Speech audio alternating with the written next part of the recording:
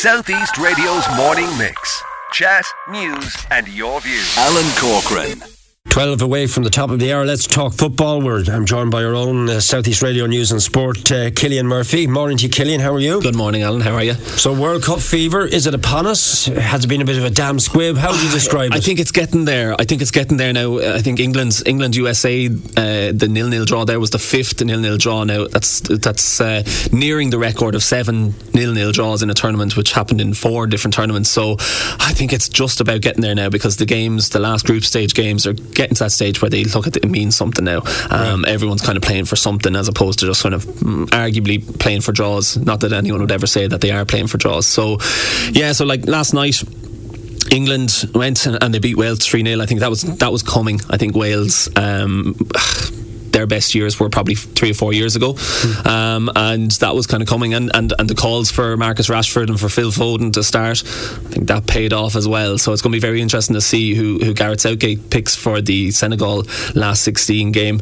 And then of course USA beating Iran. That was kind of expected. It was a tight game though, very very tight game. Like Iran have done well, other than the England game they've done well,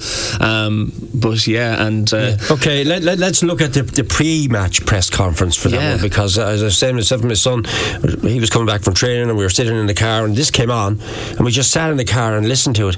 It was surreal, wasn't it? That press conference, the pre-match one. Yeah, and Tyler Adams talking about it and being asked the question, well, sort of a very, not leading question, but a harsh question as such, about the pronunciation of Iran and, you know, and America's place in the world and stuff, and you're kind of going to yourself, do we really need to ask footballers these questions? It was the same with Jurgen Klopp talked about, he was asked so many questions about COVID and stuff, and he's like, I'm not a doctor. Tyler Adams is totally irrelevant. I think Tyler Adams he's the captain, but I think he's only 22, 23, and he had a very eloquent answer for the journalist, and you're kind of questioning whether or not he should have to answer those type of things or be asked those type of questions. And more politics and footballers clashing, as we've already seen with this World Cup.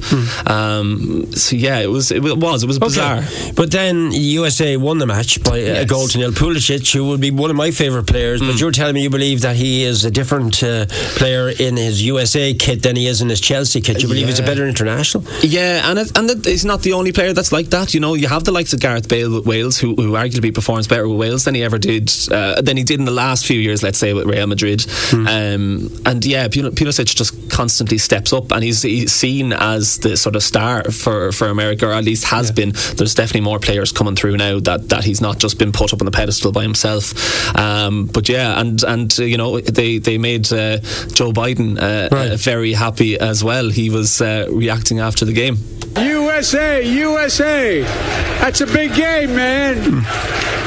When I spoke to the coach and the players, I said, you can do this. They went, they did it. God love them. Anyway, just thought you might want to hear it. that was him addressing some people in Michigan. I don't know exactly if they didn't think they were going to win, but he motivated them apparently. All right, so now let's look at the permutations, Cillian. So the USA are through. They will now face Holland, is it? Yeah. What do you make of them? Because they're far from the flamboyant days of Cruyff and these lads. I mean, that's my time now. It's way before your time, but even from my time, the likes total of football. Like that's what was said actually in the commentary last night. It was far from even the likes of Van Nistelrooy, Van Persie, Bergkamp, Kluivert, Edgar Davids. You know, it was kind of far from that. Now, don't get me wrong. There's some good players there. You still have Van Dijk. You still have Depay. You still have Frankie De Jong. It's not as free flowing as it was before. But I think that game is going to be a very interesting one. The USA Netherlands game. The USA haven't conceded yet from anything that's not a penalty. So I don't know. And Netherlands haven't been the most convincing. Like their last game, they have a chance. They definitely have a chance. But tell me, be honest with me now, because you're a football fan like myself. I mean, sometimes when I watch MLS and you hear these guys, now it's happening less. They're on the offense, they're on the defense, and it's like these guys have been switched over from American football into soccer. Somebody, some people describe it as soccer ball. Yes. Will they ever truly be able to shake all that off? I think it's a big enough country that they can, you know, there's definitely people who support the sport. Right. Look, they'll always have their American footballs, their baseballs, their basketballs. That they will be always number one. But I think a little bit of success in this World Cup, it's the same as what we say when we talk about cricket here in Ireland. Like if the Irish team get a bit of success in a World Cup, it puts it back on the map a little bit and gets people more interested, and it can gradually grow from there. And it's there in 4 years' time, isn't it? It's in Mexico there. Mexico, Canada and the USA, so that's going to be... What do you make of the Canadians?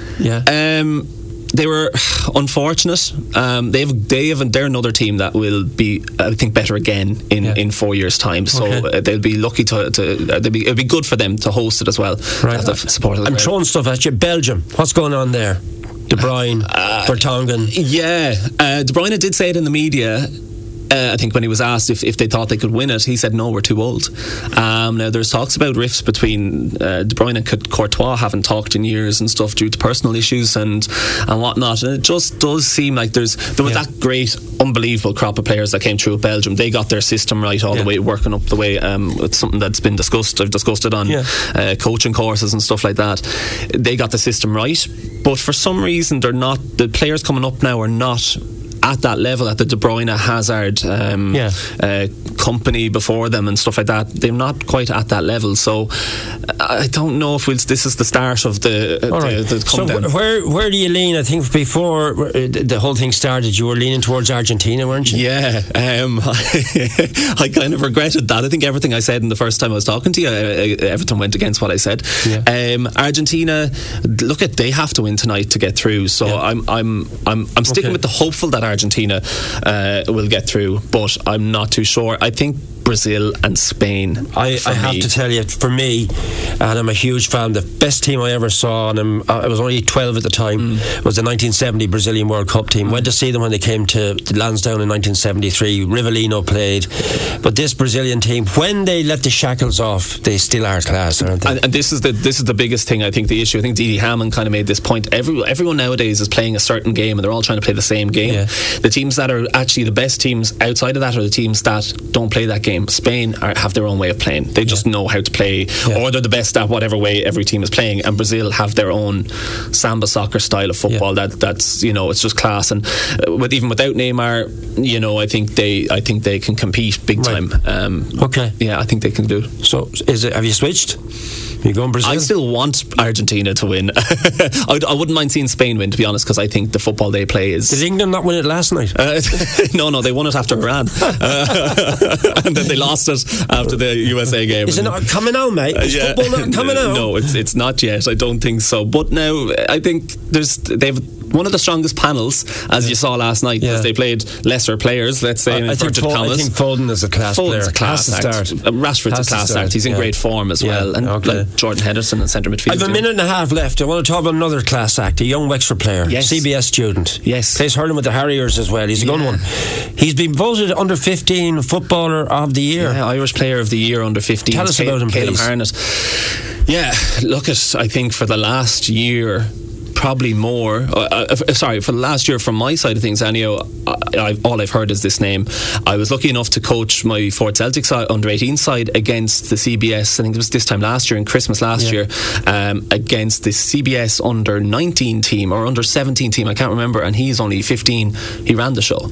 Wow. He was brilliant and can play anywhere. I think at the moment he's kind of playing right back. I could be wrong. He can correct me on that for the international team, but he's playing centre midfield with Wexford FC, and he's just quality.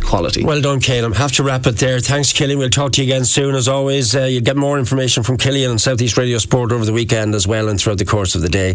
Want to say hello to Helen Nugent. She nominated her grandson Adam Nugent after being a great grandchild this year. She had a couple of operations, and he looked after her so well. He made her tea, he brought her drinks, he made her bed for her, he looked after his sister, and he is only 9 years old, and Adam Nugent will switch on the Drina lights tomorrow. That wraps up the morning mix, produced by Brona Gately. Thanks to Siobhan and research, to James, and to Killian for linking here about sport as well. South East Radio's morning mix. Chat, news and your views.